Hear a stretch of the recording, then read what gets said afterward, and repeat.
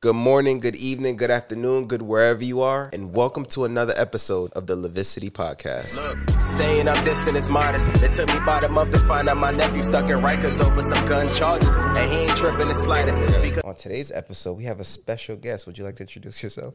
Hello, guys.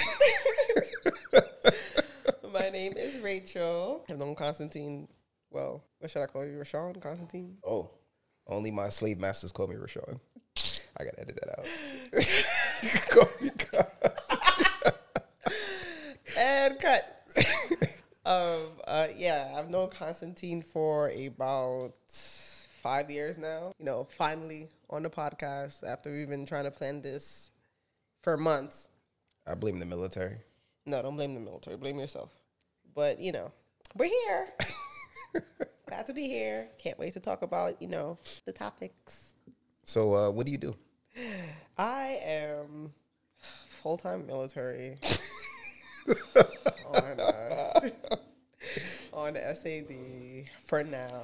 I'm actually on the training team, so, you know, I teach people how to drive, and so that's always fun and scary at the same time. You know, everybody thinks they can drive until they get behind a 1.5-ton wheel vehicle. Oof. And they're taking turns like they're in a Ferrari. So, you know, it's always scary. But somebody got to do it. So, I got a question for that. Has there ever been a situation where you was like, damn, this is it? Oh, yeah. My time is coming to an end? Honestly, I've kicked multiple people out of those vehicles. Like, as soon as you do something that's not safe, like really not safe, or I feel like my life is in jeopardy if I allow you to drive any longer, I'm going to tell you, pull over. I don't care where we are. Pull over, get out the car. Get out the vehicle. And then I'm going to take over driving. And then when we get back, you can explain to my superiors why I did not let you drive and why you could not complete the course. Because I ain't doing this with you. I don't got no kids. I ain't even married yet. Like, come on now. I didn't even hit 30 yet. I want to live my life. And I don't want it to end in any military vehicle, period. So, yeah, I don't play them games. Especially when people can't drive and they think they can drive and then they want to have attitude behind the wheel. Yeah, we're going to go ahead and pull over and you're going to get out. And I'm going to drive back. Okay, thank you. I respect that. So for the people who don't know the difference, what would you say is a difference between driving a military vehicle versus a civilian, like a Honda Civic or something? Okay, so you know the size of a Honda Civic, you know, small four-door sedan. A military vehicle, I'll just talk about the Humvee, which is most comparable to its civilian alternative, the Hummer. It would be like driving a Hummer around all the time. It's just as wide, just as bulky on the road. It basically takes up the whole lane. It's hard to maneuver in those vehicles if you're not used to maneuvering in them, or it's hard to keep them in the lane. So people usually have a hard time keeping those vehicles in the lane. The mirrors already stick out far, so just imagine that a lot of mirrors are being hit on the road and such. So it's tough to teach them to drive. I usually keep them on roads that aren't as busy and try to, after I feel confident enough with their driving, then I'll take them on the road to drive amongst other people's cars. Yeah, okay, I respect that. I've given up on, well, not given up, but I no longer drive military vehicles. I'm done. Why? People lost trust in me. When I was in a 145, we were preparing for a convoy. I PMCS'd my vehicle, you know. I inspected it to make sure that everything was good. And then my homeboy, he was like, yo, you want to swap? Because, you know, he's bigger than me. And my vehicle was bigger. He's like, yo, just take mine, you know. I'm like, all right, cool. You checked it? And he's like, yeah, cool. I didn't trust but verify. Mm-hmm. I was the lead vehicle now. And I blew up the engine of a contact truck because there was no oil. I cost the Army a pretty penny. So I felt like it was only right that I re-enlisted for a few more years. They got to get their money back. Oh, my God. Did you not see the temperature rising on the gauge? While I was driving, I remember hearing a weird noise. Okay. And I'm like, what is this? But it was just a bad convoy. Last minute, I became the lead vehicle. I was an E4 at the time. And like I was using Waze because I couldn't understand the old school map they gave me. Wow, you're one of those. Yeah, it was when we finally pulled up. Smoke was coming out. Thought it was about to blow up. I can't be too at fault with you. That happened to me once. I did not PMCS one of the vehicles properly, And then I decided to drive it from JFK to Fort Hamilton, which is not that far, but it's very far if you're driving. I wasn't even driving. It was a student driving. And they had a lead foot the entire drive.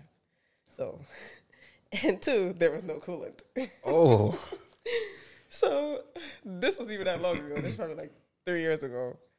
And then by the time we got to Fort Hamilton, we were on the highway and it was smoke. I was like, oh, man. I was like, you got to push through? Yeah. That's the problem, too. Just push through. We just got to push through because we can't stop on the highway. We got to at least get off the exit and get to Fort Hamilton. We didn't even make it to Fort Hamilton, man. That gauge was way beyond 240. 240 is the last degree on the gauge. So it was way beyond 240. It was just over. We opened the hood. It was like, whew. Oh, my gosh. Just the phone call alone pissed me off. I was just like, oh, my God. I was like, can somebody please take us back to JFK and get this Humvee towed? It was a mess. But, sometimes it'd be like that. I think we need to update our vehicles. I think we do, too. Civilian cars, they let you know, hey, add oil, add coolant. We need that. These vehicles, you just got to wait till they start smoking or sputtering until you know it's time to add something. Because I don't think they ever changed that oil since they first got the trucks. The purpose of friendship. What do you think the purpose of friendship is? I feel like the purpose of friendship is to motivate you. Your friends are supposed to push you. They're supposed to lead you in the right path. They're supposed to have a like-mindedness. Like literally, birds of a feather should be flocking together. If you look at your friends, if you look at my friends, you'll be able to know who I am. So your friends should be in one accord with you. Your friends shouldn't be doing one thing and then you do another thing. Like, yeah, I'm just mind my business. No. Your friends definitely tell who you are. I respect that. It reminds me of the quote that says, you are the average of your 5 closest people. You can't help but become just like them. You're hanging around 4 broke people. You're going to be the 5th. I respect that. You sure will. Do you think that there's a place where, all right, let's say, all right, you and I are cool, and you somehow go down this dark path. Something happens to you, and it's like, damn, you're doing stuff that you wouldn't normally do. How would you help a friend in that way? Sometimes you just got to let people grieve. I don't think that's the right word, but it's the only word that's coming to mind. So sometimes you just got to let people grieve. Like, they know what they're doing isn't right. They don't need you to tell them that what they're doing isn't right. They already know that. But sometimes people just have to go through their own process of things. Like, of course, don't let it go on for too long now. But, like, sometimes people need a week or 2 weeks, depending on the severity of the situation, a month sometimes. And then, keep talking through that, like, what you're doing isn't right, or this is not helping your cause. It's like, yeah, I know, I'm going to stop. But, like, if you don't see progress being made in a okay time, you're like, all right, you need to, come on now. You need to get it together. Like, there's no need to be down there for this long. Yes, it happened. Stop crying over spilled milk. Build a bridge and at least start to crawl over it. I respect that. So what would you say are some signs when it's like, all right, you're in the hole and clearly you're not getting out, so maybe I need to distance myself? Because I feel like that's one of the hardest things to do. Because, 1, you're losing a friendship, and 2, you kind of feel like an asshole leaving somebody when they're down. Yes. Yeah, definitely. So my thing with that is I actually have a story for that. So I had a friend. We actually just stopped being friends. We were friends for like past almost 15 years. Damn. However, like, we were friends because I only have like a few solid friends outside of my church friends. And all of those friends also, like, they have a foundation in Christ. So she had a foundation in Christ. She used to go to church, that's how we connected. We connected on the Christian perspective. But then as time went on, after we graduated from high school, of course, and college stuff, she stopped going to church. She stopped doing those little things that she did before. Like, now she's smoking weed. Now she's partying a lot. Now she's doing the hookah. Now she's drinking all the time and all that. That's because she also has a friend who did those things. But I was the I don't want to say the angel, but I was the wholesome one? Yeah, the wholesome one. And then the other one was the yo, we out? Hey, come on, let's go. We link it? That was that friend. So recently now, I'm texting her and stuff, and she wasn't responding back 2 times. First time, I was like, all right, maybe she didn't see it. The second time, I was like, all right, we got beef? So I had to hit her up. I was like, oh, we got beef? She was like, no, we don't talk. So I asked her a couple questions. Thankfully she responded to me because she didn't have to. She was letting me know, she was like, we don't really speak like that. So, and for this year, I've come to realization that I'm not the friend for people, or some people just aren't the friend for me, and it's okay. Like this, there's no beef, there's no problems or nothing. So I just have to let it be. I was like, oh, damn. I was kind of hurt by that. Like, this is somebody, like, once I consider you my friend, I'm going to check up on you. Like, even if I don't check up on you every day, even if I don't check up on you every month, I check up on you. I make sure you're good. Like, I'll ask questions every now and again because, you know, we're all busy. We're adults now. It's not like we're going to school. I see you every day. Mm-hmm. It's like, oh, shoot, you come across my mind. Let me see what this girl is doing, or let me see what this boy is doing. So I'd buy her stuff. I'd make sure she's good. Like, I threw her baby shower for her child, what was it, 2-3 years ago, whatever the case was. So it was a shock to me when she was like, oh, you know, I don't want us to be friends anymore. Or the case. I was like, ouch. I was like, what the hell I do?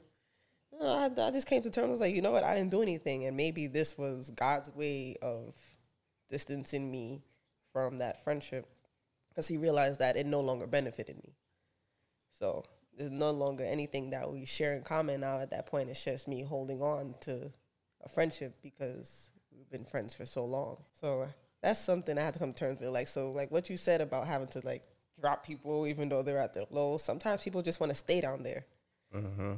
So at that point, it's just like you can only talk so much. And like I would try to get her to go back to church and do all those other things. But at the point, you can only talk so much. You can only lead a horse to water. You cannot force them to drink it. So if I'm literally throwing water bottles in your face and you just like, I'm like, all right. And I'm just sitting here waiting for you to drink it. And God is like, girl, you busy watching this, so you need to be watching that. Can't have both. So sometimes you got to leave people where they at. If they trying to go higher with you, then they'll turn around and continue on with you. If not, they just going to stay where they at. I like that. You actually just reminded me, because I'm going through something similar, but I'm on your friends end of it. Mm-hmm. There's like a group of people that I've known for like 7+ years, 8 years. And I feel like I've changed a lot these past few years. And for growth, because when we met, I was like party con, drinking, all of that. And now I realize that they're still doing the same thing. So it's hard for, like, I don't want to see them or anything like that because, you know, we're just going to chill and drink. Mm-hmm. And I slowly started distancing myself from them. And I realized that they may just be friendships that I need to let go because I get nothing from it. I feel like in life, everything is an equal exchange. You give energy, you get energy. And when you're hanging around people who just take energy from you but don't offer nothing in return, it becomes exhausting. Mm-hmm. So that resonated with me. No matter how long you know somebody, it's like there's different seasons in life. You were for that season in my life. You were for the season when I like to go out and party and drink and come home belligerently drunk and just pass out. Like, that was the season of my life. I'm in a different season of my life. Now, it's like, I'm not with that no more. And I was never much of a partier, but I used to like to go out. You know, who doesn't like to go out, catch a wine or two, and listen to some good music, be off some good vibes? Cool. Now, don't touch me. Like, I want to stay at home. Are we going to dinner? If there's food there, I'm here. I'm here for it. Let's go out to dinner. Let's have some wine. Let's talk. Let's go to a lounge. Let's go to open mic night. Like, that's nice. The club scene was never for me, so it's definitely not for me now. The parties, like, all this gyrating, don't touch me. Don't touch me. So, different seasons, man. Friends are for different seasons, and sometimes it's not that the friendship it got to a bad point. Not that it was like we fell out. We didn't fall out. We're going on two separate paths now. Our paths they're no longer in cohesion. We reached a fork in the road, and you're going to the left, and I'm going to the right, and we just got to respect it. You mentioned that I guess she's not your friend anymore, said that you guys don't talk. Mm-hmm. And do you think is there like a time frame of, okay, we haven't spoken in a while, it's a problem? Because I agree with you. I think we get busy in life. And I know for a fact that in my friendships, one of the things that suffers is that I'm not the person that just hits you up like, hey, how you doing? And, you know, I still wish the best for you. It's not that I don't like you or anything like that. It's just I'm trying to build something. Mm-hmm. So do you think that there's like a time frame where you should, as a friend, you should at least hit them up like, hey, how you doing? Just checking on you. Yeah, but but yes, I do believe that there is a time frame, some people require it more than others. Some people just understand. And I think for her, she required it more than I was giving it, and she wasn't vocal about that. So if you had a problem, if I am your friend, say something. If you want to talk, if you feel like we don't talk as often as you would like us to, say something. You know, I'll work on that on my end, because that is a problem of mine. If I'm not constantly seeing you, or if you're not like constantly popping up on my Instagram or something like that, you do tend to slip away from my mind, because I have a whole other host of things that I'm thinking about on any given day at any given time. And my life is not surrounded around, oh shoot, let me check on my friend today. Let me set my calendar for this to check on her today. Like, you know, maybe that would be helpful, put in my calendar like, oh, check on so-and-so, see how they're doing. And that's something that I could work on. But realistically, people have lives. Yeah. People have lives. And I think that's just a part of maturing and growing up. Some people don't realize that we're not 16 and 17 anymore. Like, you know, my life is not coming to school, hanging out with you all day, and then hanging out with you after school, and then hanging out with you on the weekends, and then seeing you at school the next day again. Like, that's not it anymore. Now I have a job. I'm trying to find my career. I'm trying to balance my church life, my home life, my work life, and a whole other host of things going on. My relationship, like, I can't be trying to balance all that and then still got to worry about fighting with you about me and you not speaking as often as you need me to. I'm not your girlfriend. Like, we're not in a relationship. We're in a platonic relationship, absolutely. But at the end of the day, you know, and another thing, I was always wanting to reach out, but we're not even going to talk about that. So it's like, you know, it has to be an equal balance. If I reach out this week or, you know, for a few weeks, reach out to me, see how it's going. Because if I don't reach out, then it's a problem. But, you know, communication is a two-way street. And that also goes to say, sometimes friends just want to feel like they're needed in your life. They just want to feel needed or, like, important in your life. You're not needed. Not to say that you're not important to me, but you're not a significant factor in my life. And it might hurt to say that. It might hurt to hear, but it be like that sometimes. I respect that. So that sparks a question. How would you define a friend? Because a lot of people call people friends when maybe they just like them a lot. Maybe they're acquaintances. So how would you define a friend versus somebody you like or know? For me, a friend is... That's a good question. You know? It's like my friend should be an extension of me. They understand. We understand each other. That's my... Then usually my friends, I consider them family.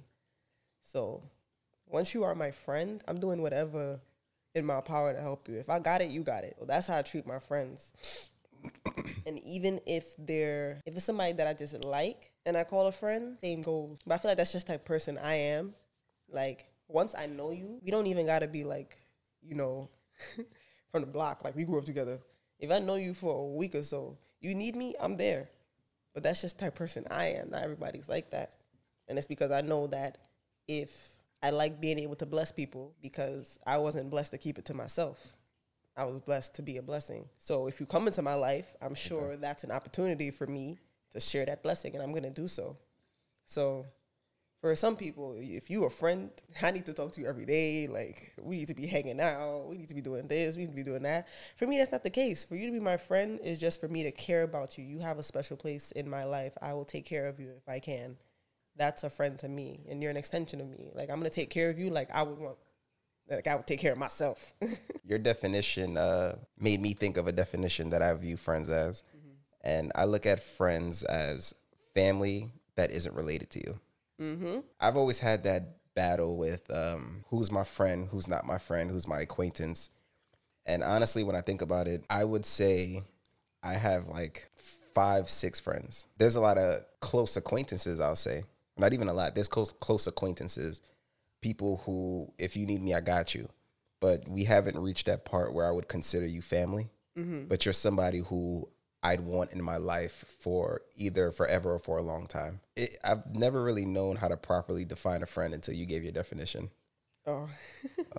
I like that. You got to care about them just the same way you care about you. And not to say that I care about my friends more than I care about other people. However, I will go out of my way for my friends more than I will go out of my way. The only distinction between a friend and strangers that I spend my time with them. I don't know a stranger, but I want to care about everyone on the same level. But it's hard because, you're always going to have bias Yeah. towards the people that you hang around with most of the time. Like, if my friend asked me for $10 and then a stranger is like, oh, I need something to eat, and I have my last $10, I'm probably going to give it to my friend, knowing darn well that my friend just ate and this person is starving. It's just going to be a bias thing. I think that's normal. Right, it's normal. It's normal people think that way. Do you think that COVID played a role in friendships? Oh, yeah.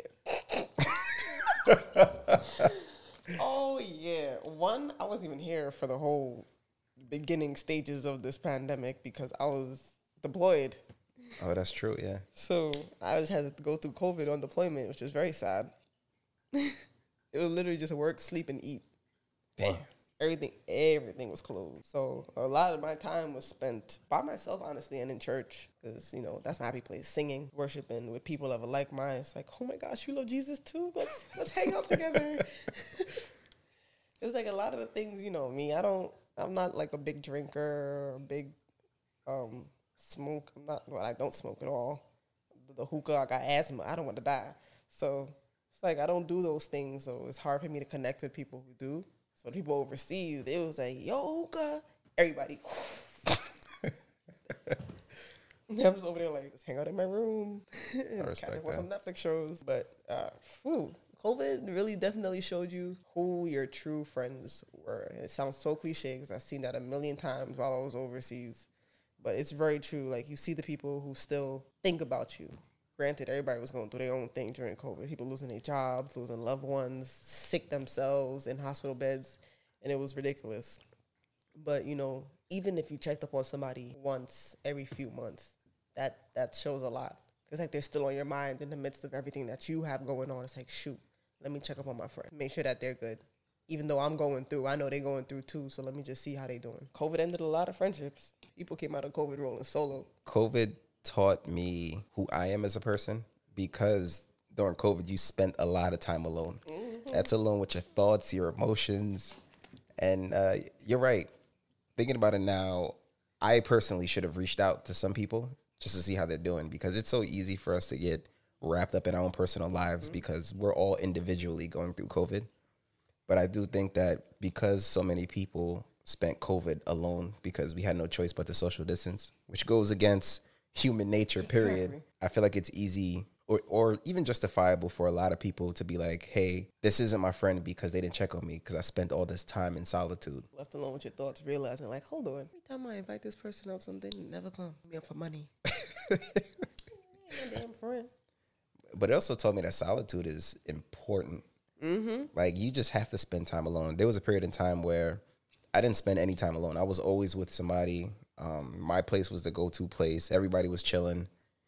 And that's one of the reasons why I moved here, but that's another story. But now that I spend time with myself, I've learned to love it. Like, I can have a good time by myself. No, it's a fact. Like, go to the movies by myself, the whole nine, and I'll have a blast. I'm telling you, that's how it be sometimes. No, if you can't spend time with yourself, why do you think other people want to spend time with you? Yo, you ain't lying. Like, come on now. You got to love yourself first. Enjoy your own company, and then you will be an enjoyable person to be around. Have you ever had a friend who you had to let go? Yes.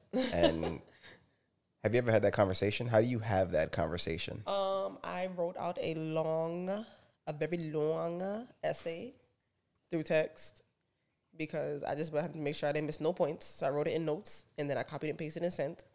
She was very upset.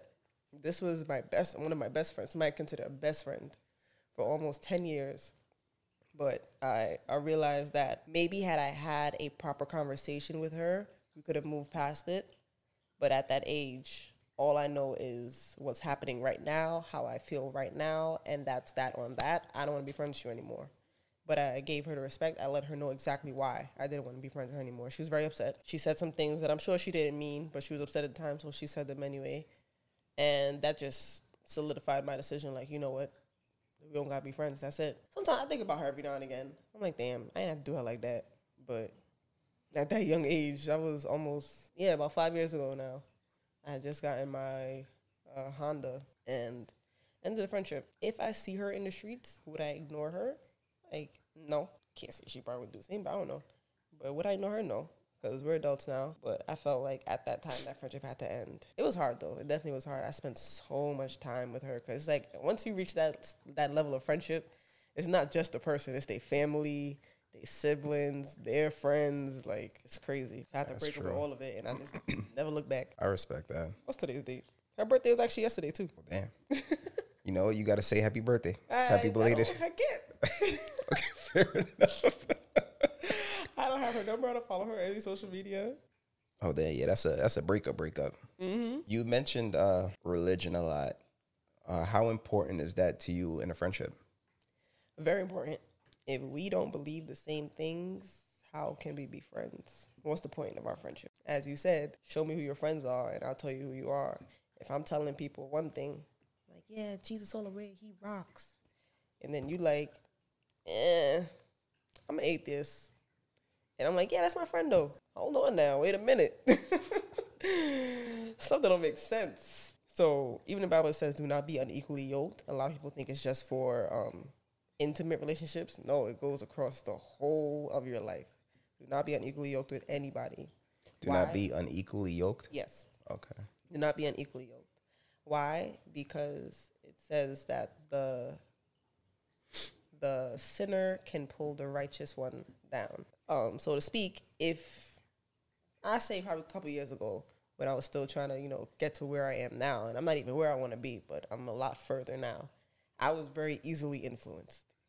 Very easily influenced. Yo, we going to a party? Yeah, we out.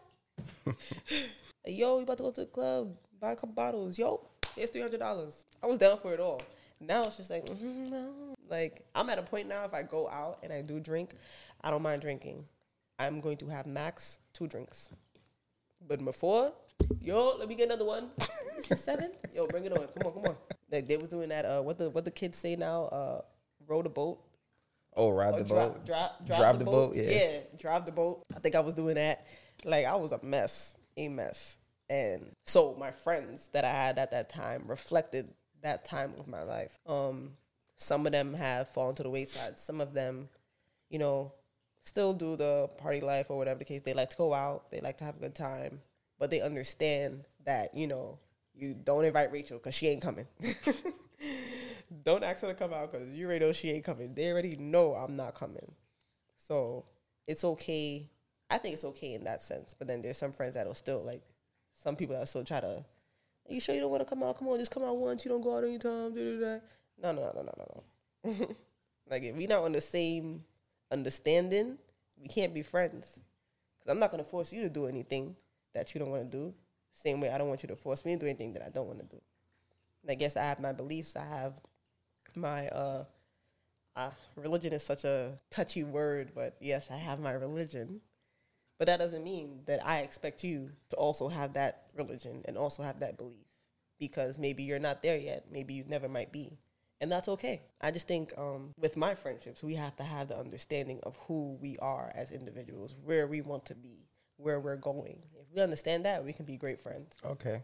So, hypothetically speaking, let's say you met an atheist. They share the same life values as you outside of religion. Mm-hmm. Like, they're not the type to drive the boat and all of that. Mm-hmm. They don't really party. They're all about personal growth and reaching something in life that they're attaining to get. Mm-hmm. Do you think you could still have, like, a good friendship with them? To a fault, yes.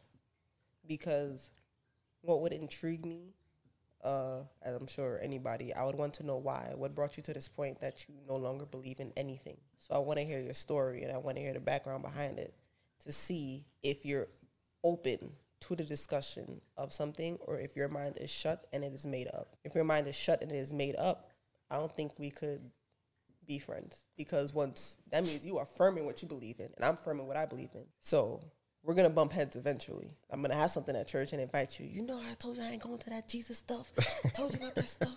And then we got an argument. And then, so I meet people where they are. I don't see them for what I see you for who you are right now. I'm not somebody that's going to see you for what you could be. What you've given me is what I'm going to take. There's no, all right, well, I know that he can be better. Maybe just give him some time. You know, yes, I see the red flags, but paint a couple of them green. It's fine. No, if you give me the red flags in the beginning, that means they're going to be red for quite some time. I like that. That's powerful, because I do think that a lot of us, myself included, we look at people's potential. Yeah, So it's easy to ignore the red flags. Ugh. I stopped doing that. I used to paint the red flags green. What? There ain't no regular green like grass green. It was the lime green, the effervescent green. They're going to stand out in the nighttime. I definitely respect that. So my whole family's religious, right? Like uncle's a pastor and everything. And a lot of people that I meet who aren't fond of religion, I think it's because of common misconceptions. Mm-hmm. I've had bad experiences. Like I remember the last time I've been to a church, my uncle invited me to a church and I went with my girlfriend at the time. And it was more so to support, because I'm not even sure if she's religious or not. But we went and it was a very small group of people there. My uncle wasn't the pastor, or I don't know what they call it when he's giving a sermon. The preacher? Yeah, he wasn't the preacher that day. Mm-hmm. And so the guy who was, he came to me. He pretty much told us that you have to come back to this church, because if not, you're both going to hell. And I was like, whoa, okay. Beast. So needless to say, I never went back. But even my uncle, he pulled me to the side. He was like, well, he didn't pull me to the side, but I spoke to him months later about why I haven't been back to that church. He asked me and I was like, yo, this happened. And he was like, honestly, I don't have a relationship with that man anymore, because a lot of things that he spoke isn't true. And we had a small discussion about how a lot of preachers preach things that isn't necessarily true. But he also said that it's hard because it's easy for people to take the Bible and twist it to what they see. How do you know what's right and what's wrong if, you know, you read the Bible and you can view it from your own eyes? So with the Bible, there are stories written by multiple different people, but they were inspired by God. So you're hearing the life stories of people through God's inspiration to help you in life. There's no situation in life where you can go through that it ain't in the Bible.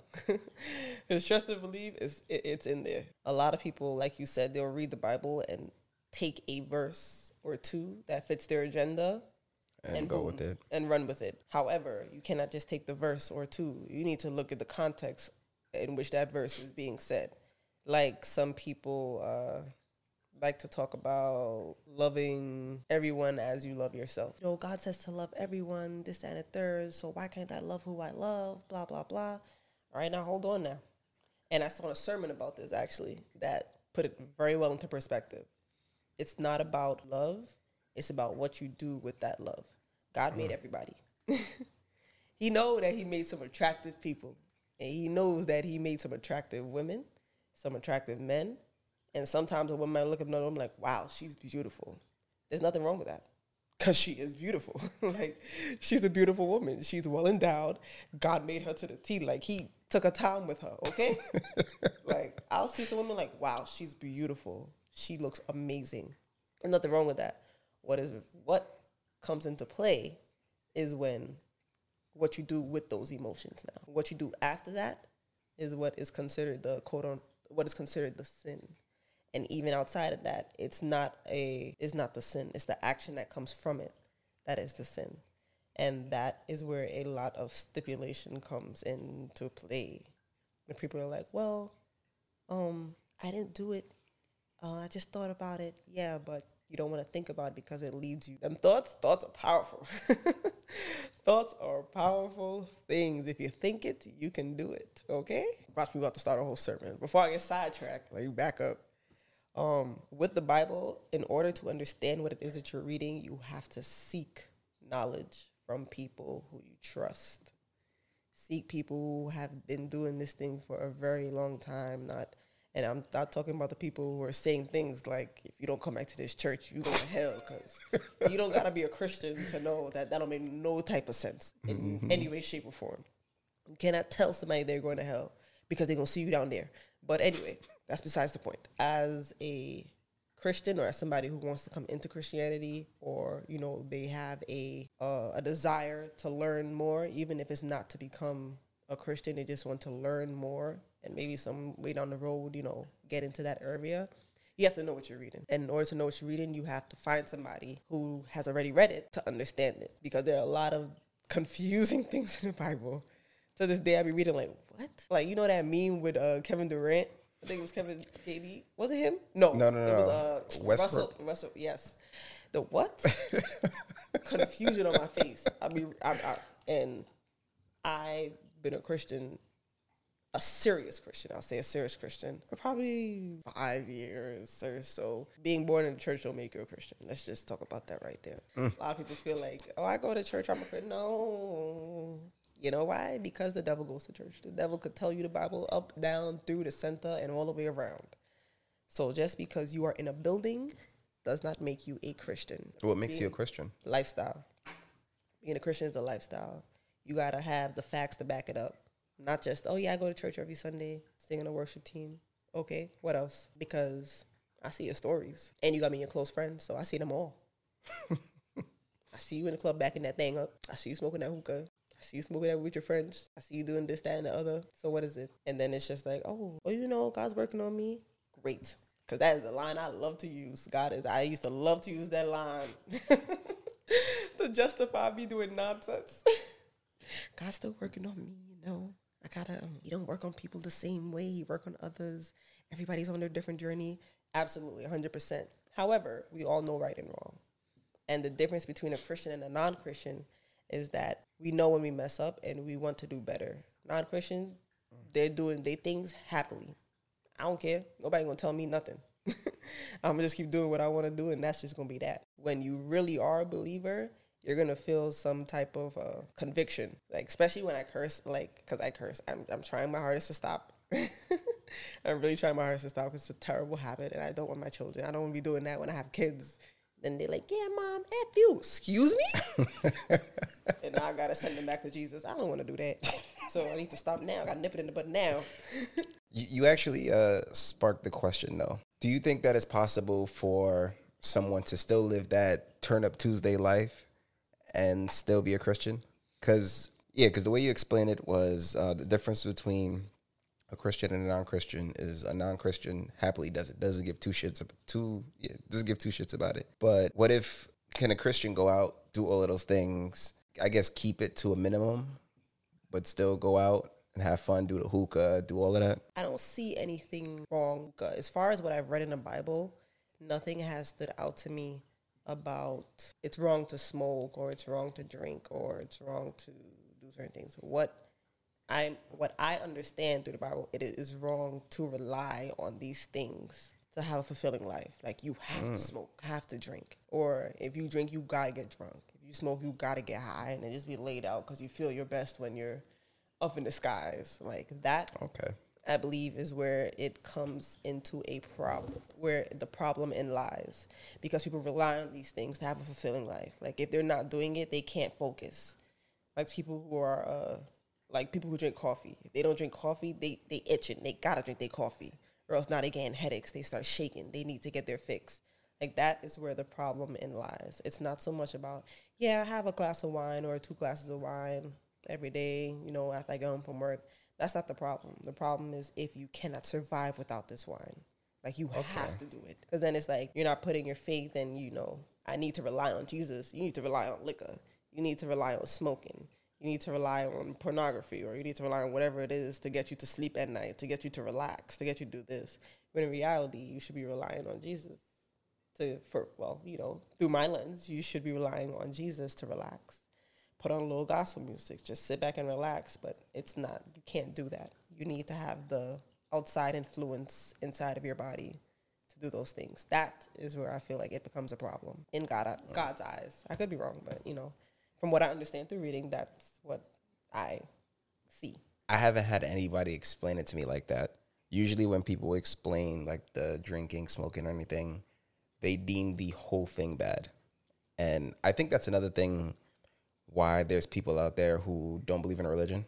A lot of people feel like they're judged by religious people. And because of that, like they see you smoking, they're like, ugh, you going to hell. They see you drinking, ugh, you going to hell. So I can see why a lot of people's like, nah, you know what, that's not for They me. stray away, and I don't blame them because old school Christians and new school Christians are two. They were at one point two different Christian types of Christians.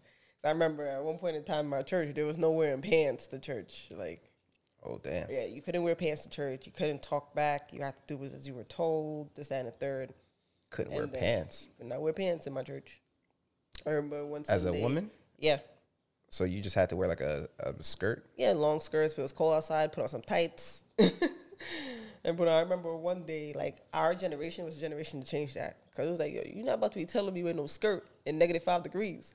I'll put on some pants. I'm sorry to you, okay? And I used to have a fight with my mother every Sunday. And eventually it just came around. Now, my mother now you let people in church wearing pants, the older women wearing pants to church. Because, like, they realized that these things that they were hanging on to as religion made no sense, okay?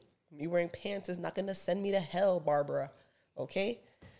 So I think it's just about changing the mindset of the hardcore religious Christians actually into making sense. Because even in the Bible it says, I don't want your religion, I want your commitment. Religion, anybody could be religious, and you don't have to serve Jesus. You can have a religion just by, I wake up in the morning, I have to knock my heels together before I get out of bed or something. That's a religion. But obviously, that makes no sense. People go to church, I have to dip my hands in water and sprinkle it before I step into that makes no sense.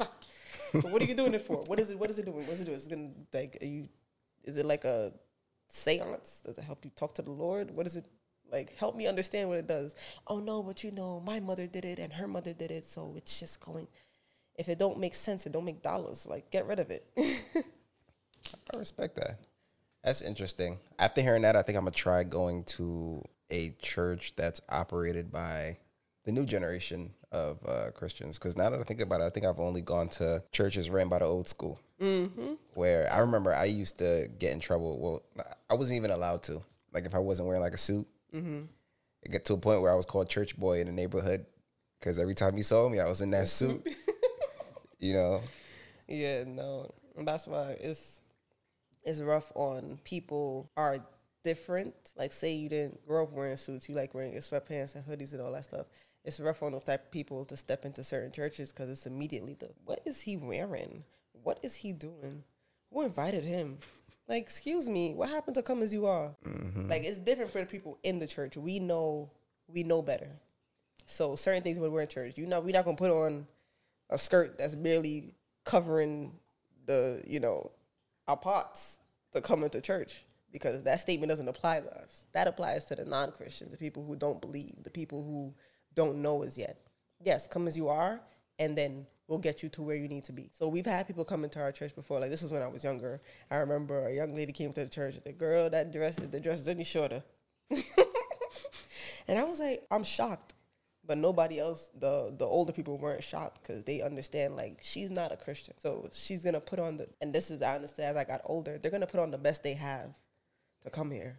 So if the best that they have is not your best, you can't say anything to them about that because they don't know. When churches become more welcoming and less judgmental, they're going to see a difference in the way young people interact with the elders. Because right now it feels like it's elders against young people, and it shouldn't be that way. In our church, it's not that way anymore. Thank God.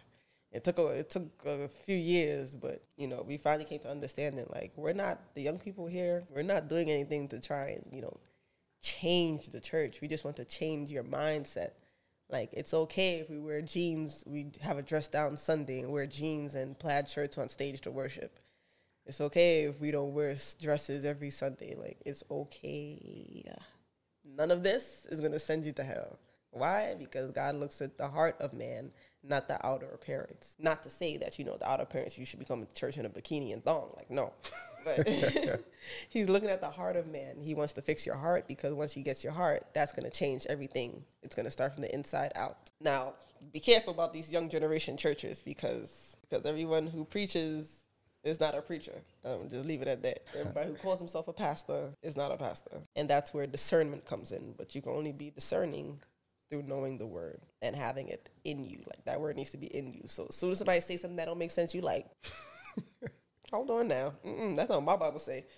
So, and it's not so much about it's hard. It's hard finding a good church. I was just grateful to be born into a church that became good, because when I was younger, it was not good to me. It was crazy. It was a mess. But sometimes you gotta realize why were you placed in that church? What is your role here? What are you here for? And do your work. And then sometimes, you might graduate from that church to another one, or you may stay there for all your life.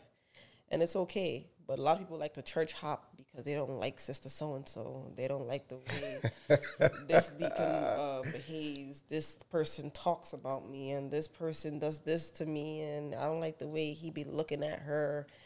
What do you go to? You go to church for man, or you go to church for God? So you need to put their priorities in order. Yes, it's great to go to a church where everybody gets along well. We're all a family, like a giant tree. But sometimes it's not like that. Sometimes you're going to go to a church that's going to try your spirit, and you can't allow these people who are also broken to make you more broken. Everybody who goes to church, the church is a hospital. You go to church to receive the healing that you need. And now everybody in the hospital is not whole. Most people in the hospital are sick and on their dying bed, and they don't even know that they're dying. And that's what the church is full of. It's full of broken people. It's full of people who realize that they need help. They are not holier than thou, even though they might think that they are. They are not. Because if they had reached the pinnacle of perfection, they'd already be seated at the right hand of the Father. But they are not. You're still on earth with me, therefore we all have growing to do wherever it may appear in our lives. That's definitely one thing I want to get out to the masses. Like, do not let people make you feel as if you are less than. You are not less than. You are just not where you would like to be yet. We're all on a journey. Do not look at anybody else's journey and compare it to your journey, because you can't compare your Christianity with somebody who's been a Christian for 52 years to you who now coming. Like, I've barely scratched the surface. I got a question, right? I remember having a conversation, and it was pointed out that when you look at the population of Christians, it's usually full of low-income families. And of course, you see the mega churches where the pastors are filthy rich, but a lot of churchgoers are actually poor. So I remember hearing a quote where it said, religion is for the poor. And I just want to know your opinion on that. I don't know what they talking about, because I ain't low income, because they disrespectful. But they disrespectful. I'm not low income. I can see how they would say that. If you go to a respectable church, there should be no differentiation between the income of, no significant differentiation between the income of a pastor and the income of their members. One, because none of that money Should be going to them. Exactly. None of that money should be touching the pastor's pockets. The pastor, I believe, gets paid from a totally separate entity. And most of the time, the pastors are they're not as rich as people assume them to be. I can only speak for my pastor and the pastor of my boyfriend's church, because I know them. You got to go to Tennessee. Huh? Tennessee? I think Tennessee is the capital of churches, because that's where the mega churches are. Sheesh. And you got the pastors, they got their churchgoers going there trying to find a way to get to the church to give tithes and offering, but the pastor is leaving in a brand new Corvette. Yeah, that is not okay in any way, shape, or form. And if anybody goes to a church like that, where your pastor always has the newest car out there, his lease is always up to date, and you know that he doesn't work on the outside. It's like, where you getting his money from, pastor? Okay, because I know it ain't my money. I just know it ain't. And when it comes to things like that, you really got to pay attention to your environment. Look at what's happening around your church. Do not be blinded by the I am blessed and highly favored mantra, because we are all blessed and highly favored. So there's no way that God is going to, if you're doing what you need to do, that he's going to be constantly blessing one person in front of your face while you are in need and you're suffering and your family is suffering. That's not how that's supposed to work at all. So that's one. Two is, if you do not want to leave the church, if you just mind your business, mind the business that pays you, do what you're required to do. And that's what I tell people all the time. They're like, I don't like going to churches because they always asking for money. They always ask me to pay my tithes. Where is this money going? What is this money doing? That is not your business. All God said was to pay your 10%, and then the rest is yours. So as far as I'm concerned, once I give that 10% to the church, I don't care what happened to that money. I did my due diligence. So when I'm asked about it, when God be like, your tithes, how was that? I paid it all the time, God, okay? Don't play with me because you know I pay my tithes all the time. Because he's going to have the same conversation with the pastor of the church or whoever that tithe was going to. All right, so what did you do with this money? Oh, well, so, you know that leak in the church? I fixed that. Yeah, but you also bought a new house. And you also bought a new car. And you also bought 3 yachts. That money wasn't for you. So they're going to have that conversation. Just know that they're going to have that conversation with God. So just make sure that your conversation with God is setting you up for success. Because whatever they do, and you know that saying, what is done in the darkness will always come to the light.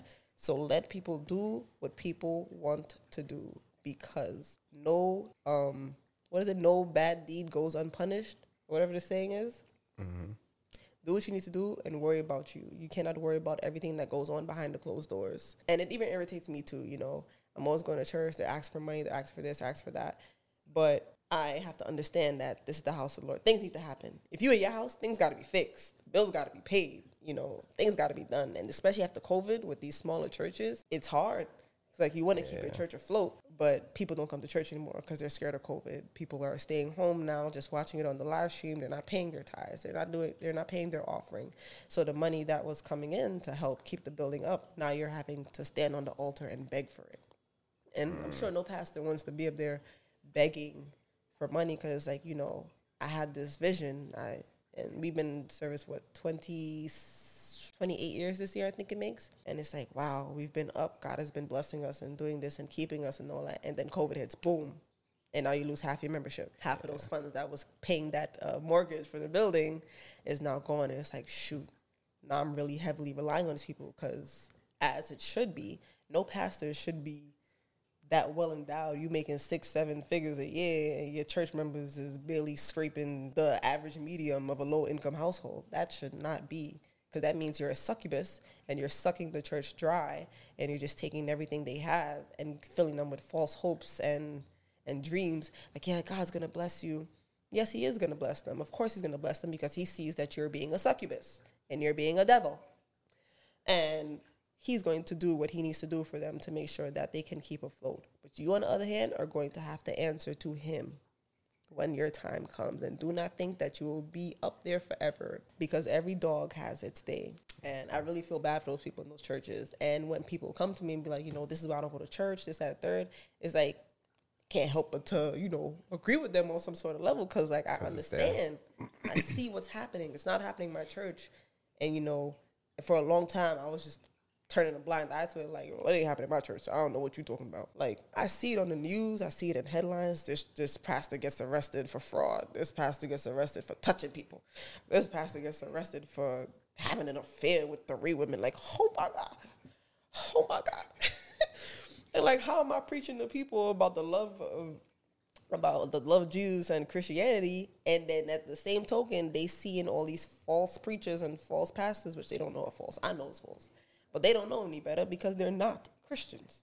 So if somebody claims to be a Christian, people are going to look at everything they do and say. And everything you do and say, you're going to have to answer for. So if somebody say, yeah, I'm a Christian, but I like to get drunk every night, they're going to be like, what? You a Christian? And then another Christian going to be like, yeah, I'm a Christian, but, I don't do that drinking stuff, I don't smoke none of that. And they're like, y'all are hypocrites. And that's their favorite word, y'all are hypocrites. But it's like, if people would understand that just because you're a Christian doesn't make you perfect. As a Christian, you should be striving to perfection. But it darn sure does not make you perfect. You're going to slip up sometimes, but it should not be all the time. It should not be I shouldn't look at your life and be like, you say you've been slipping up, but you've been on this slippery slope for a long time now, okay? When you going to get off? So, me personally, I don't know for a fact if God exists, right? Mm-hmm. There's no scientific proof of that. Mm-hmm. But one thing that I can always admire is what religion tells people to strive to be like. Be a wholesome person, give to your neighbor, always do what's right. and community. So even in the future, let's say the world ends, life is over, and we find out that religion doesn't exist. The good news is that because of religion, there's been so many wonderful people in the world. So that's one thing I admire. Like even our nation is founded on religion, and God we trust. So I like that. My question is, with all of these different types of religions, these different versions of the Bible, how do you know what to do, where to go? How do you know what's right, what's wrong? It's saturated. Yes, very much so. I remember talking to one of my friends, someone I knew who was I'm going to say the wrong name, but he was not a Christian. And we both came to the agreement that we feel like all these different religions serve the same God and just call him by different names. I was like, that would be great. That at the end of the day, it's just like we all serve the same God. We just call him by different names, so on and so forth. However, what I will say is that I'm not sure about all the other religions, but I know that most of the other religions mention Jesus as a prophet. Now, a prophet is someone who does not lie. So if they believe that Jesus is a prophet and that he does not lie, that means that they believe that Jesus has come to earth, he died for our sins, and he rose again in the next 3 days, because prophets don't lie. So if your own religion is validating the words of Jesus Christ as a prophet, that means, what do you really believe? Because you're telling me that Jesus is a prophet. Okay, cool. Do prophets lie? No, they don't lie. So then you believe what Jesus said, and then it's quiet. So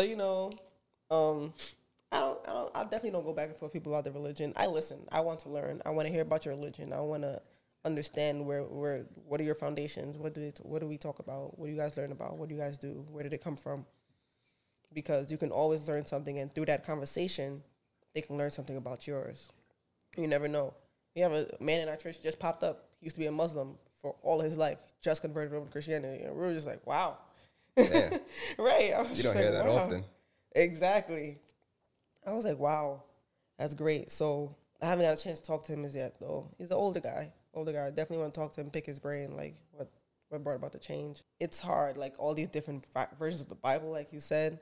It's not so many different versions of the Bible, it's different translations. So you have the King James Version, and even that is not the original version, but it's just the basis of the version that people go based off of. They basically created different Bibles for different people to understand. Like, I don't read the King James Version. I read the NIV, which is the New National Version or something like that. And then they have the English Standard Version. It's just easier to read. Because if I'm reading King James, thou is ants, thou is youth. And I'm like, what? So when I'm reading NIV or if I'm reading ESV, it's a regular sentences, like how it would be like, and he went to the market and he saw the girl and he told her, you will be my wife. Whereas King James will take that one sentence and it would span over 3 paragraphs. So that is it's different translations, not different versions so much. Okay. But with the different religions or the different branches of religions, like in Christian, there's Christian Pentecostal, then there's Baptist, then there's Evangelical, then there's Seventh-day Adventist. So it's like, what's going on here? So everybody, like you said earlier, translates or understands the Bible differently. So say I read one verse and I understand that verse to be, okay, great, so we shouldn't paint any of the walls in our room black. Somebody else might read that same verse and understand, okay, cool, so we shouldn't paint this one room black. And now it's like, we shouldn't paint any rooms black. No, it says we shouldn't paint this one room black. Boop. Different religion, different branch. Because now they're going to teach, you don't have to paint this one room black. Yeah. And then I'm going to preach, you don't have to paint any of your rooms black. Yeah. And then it just starts from there. Just the divisiveness. Like, I understood it differently, and I have other people that understood it the same way as me. So we're going to go over here and create our own little group. So how do you know what's right? Which one is right? That's a good question. I probably don't have the answer to that. But in every version of the Bible, the standard would always be the same. The what he wants you to do will never change, even though the way you might go about doing it might be different. How you show love to one person might not be how you show love to the next, but at the end of the day, you're showing love. So that is the thing that never changes across the Bibles. You are to love your neighbor as you love yourself. How you go about showing that love is the different branches of that was well played. Segments. Okay, that makes sense. So now let's say somebody is interested in, they're like, you know what? I want to be a Christian. Where do they start? They have no knowledge. They just want to do something better with their lives. Find someone who is a Christian and become their friend. Go to their church, talk to their youth pastor. Every church should have a youth pastor. My youth pastor, dope. Love him because he never was shy about telling us that he used to be doing drugs. He got locked up. He was locked up on Christmas Day. And what exactly is a youth pastor? Basically somebody who they resonate with the youths more. The youths of that generation. This generation youths I would be their youth pastor because I'm around that age. So I would be the one to talk to them. I'll be able to resonate with them more because I'm not as old.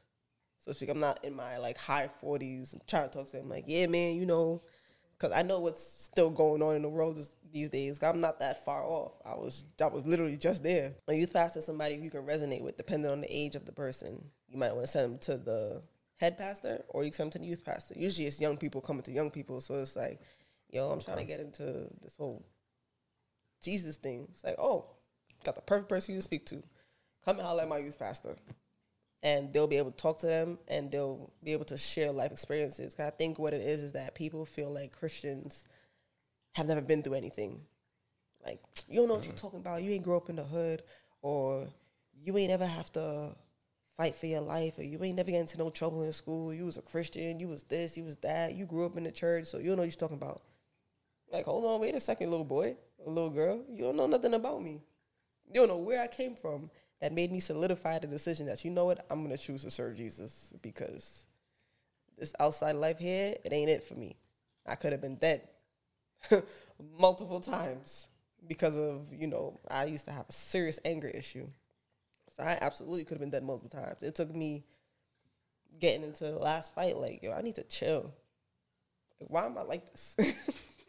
Why am I like this? This is not benefiting me in any way, shape, or form. Because, in the same, I'm coming out my mouth talking about, I want to do this with my life, I want to do this with my life, but I still have these terrible behaviors that are not helping me do what I need to do, not helping me succeed and get to where I need to go in my life. So it's easy for people who aren't Christians to view us as on a pedestal. Don't put me on no pedestal, because I'm going to break your heart. Okay? I'm going to break your heart. When I tell you about all the nonsense that I used to do and all the things that I'm still struggling with to this day, that I still have not gotten over. Don't put any Christian on a pedestal. Use them as motivation. Damn, if you could do it, I definitely could do it too. Okay? Because I used to, especially people know who I used to come from, and they see me and I was like, wow. Day and night. I was a mess, loud, rambunctious. I fought all the time, especially boys. I love to fight boys. Fought all the time. I was always getting in trouble. Now, I'm chill, laid back. I don't let things get to me. And I understand that I just have to see past people. Even if people try to get on my nerves, I just be I think, what the devil again? Trying to get me to get out of character. I ain't going to do it. I ain't going to do it to them. People just need to learn how to speak to each other. And it just starts with a conversation. Before they even step into the church, it starts with the conversation. Before you even invite them to church, it starts with a conversation. Tell them about yourself. How was your childhood? How did you grow up? What brought you to this point in your life that you're you know what, I think I want to seek out Jesus? What was it? What was the determining factor? And once you learn something about this person, now you have a hold on them in some type of way. All right, now I know a little something about you. You know a little something about me. What's the next step? Let's go out. Let's go get drinks. Let's go have a dinner. Let's go to a lounge. Just hang out with each other. Build a rapport relationship. Yeah, a relationship with them. I was trying to be fancy, but I forgot the word. Try to build a relationship with them, and really get to know them on a personal level. So when you do bring them to the church, they already know you. You're not bringing them there as a stranger where they don't know you and they don't know the people in your church. Come on now, because I'm not coming back. Okay. So it's like, oh yeah, this is my boy or my girl, so and so, and she's interested in learning about Jesus. Then it's easier from there. Because now, boom, now you have somebody to call at any time of the night. You know me, I got you. You struggling with something, call me, I got you. You have my pastor now. And they pick up their phone no matter what time of night it is. They are picking up their phone. Because I don't call them as often, but I'm pretty sure I don't really call them that much. Like, if I'm down bad and I got to call them, they going to know. It's like, what's going on? You good? You going to bail you out? What's going on? And that's the type of people they are. Like, they meet people where they are. They understand. Nobody is perfect. So my pastor, that's why I love them. All of them. They're really understanding. They understand, especially the younger ones. So to speak, because they all kind of old now. But the younger ones, they understand that, we're still figuring it out. We're not there yet. And they're not there yet themselves. Even the pastors are not there yet. So you looking at us, if you're on a pedestal, they're going to break your heart. Pastors mess up. They slip up and say things. They're allowed to do so. There's no rule book saying that you're not allowed to say this. You're not allowed to do this. You are allowed to mess up. It's okay. It's what you do with that mess up that determines your future. I like that. That's important. That's something I think is not shared enough. One, I like that method of, like, if somebody's interested in going to the church, build a rapport with them or a relationship with them. A lot of times it's just, you need God. You need to come to this church. And it is a shock if you actually do decide to go to the church. It's like, damn, I don't know anybody here. And it's easy for the people to feel judged too. Because I even hear it a lot. Like, my family, like, they're old school. Yeah, like straight up. What was the term you said? The old school hardcore Christians? Yeah. Yeah, so you do anything bad, it's like, what would God say? And they damn every bad thing that you do. But you're right. We're all humans. We're all figuring out as we go. And no matter where you are in life, how much faith, what's your faith, we're all going to mess up. Mm-hmm. It's inevitable. You're a human. If you were perfect, you would be God, and you're not. So do not be so hard on yourself when you mess up. It is going to happen. And if you think you've gotten over something, like, yeah, I don't do that anymore, you're going to do it again. You're going to do it again. It's going to happen again, and it's okay. Stop being hard on yourself. Allow yourself to go through the motions. Like, yeah, you're going to be great some days. You're probably going to be great for weeks, reading your Bible every day, praying every day. Like, yeah, I feel great.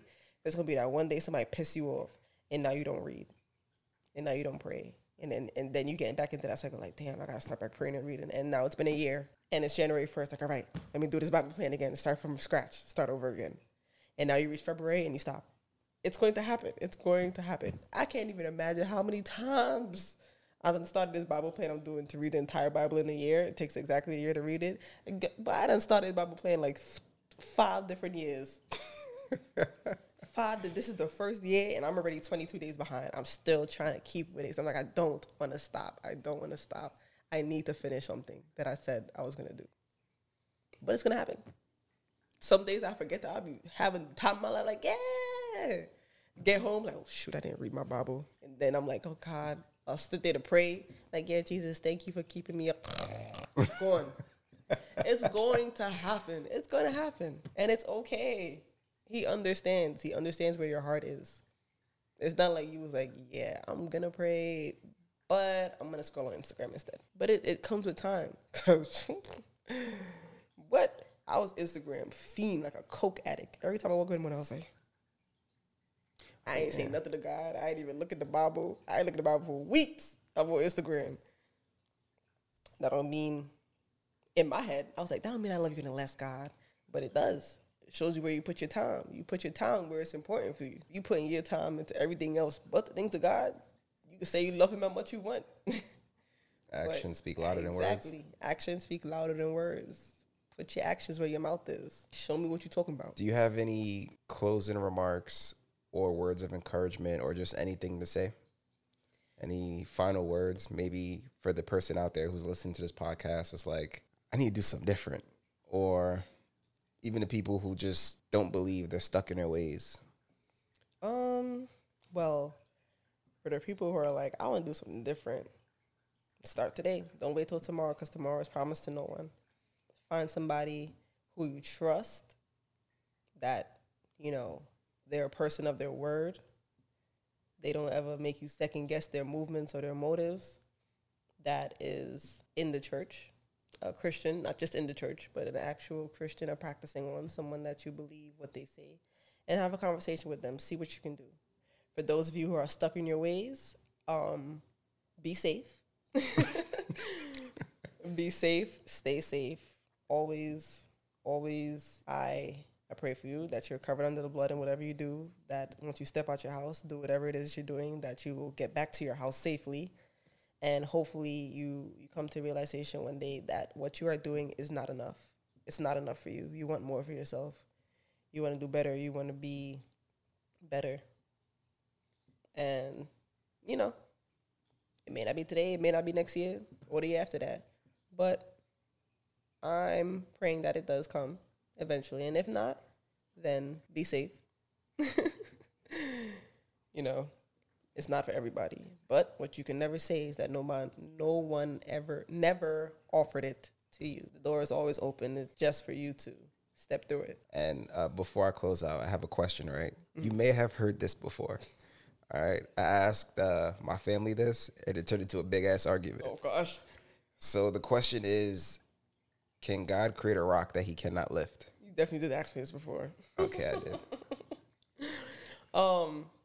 He cannot. So for this, you would be placing God in the same realm as us when it comes to what's heavy and, you know, can we pick this up? No, we can't pick this up. God is beyond that. He's beyond matter. He's not in the same realm as us. He's beyond time. Time doesn't exist to him because he created it. So he can't be limited to his creations because he made it. So if you're asking if there's a rock that he can make a rock that he can't pick up, the answer is yes and no, I guess. Because, you know, I'm sure if somebody wants to be like, hey, God, make a rock that you can't pick up. He can make a rock and just not pick it up. Like, you know, like when kids be like, I'm strong. Can you lift this? You can't lift this. Oh, you're so right. I can't pick it up. I told you couldn't lift it. Like that, I feel like that would be his response. Like, ha, ha, ha, these silly mortals. That question just don't apply to him, so to speak. Okay, I respect it. That was the best answer yet. My family was going ham about that question. Aw. This was an amazing podcast. Sure was. Hope somebody comes to Jesus. 471 Utica Avenue. Definitely got to have you on again. But I'll end the podcast. You lost me, bucko. Happy 80-20. Happy Hakuna Matata. Happy Leviticus. Fuck being average, and I'll speak to you all soon. Shorty so bad she want numbers, hop in the summer. If you can't fuck, I can't love you. If you don't talk, I can trust you. Keep it 100. I used to stress out my mama, living off her was my comfort. Now she retired in Tennessee, I got the bag, but I'm stiff on the 90s. I might just pull up in a Hummer. Oof.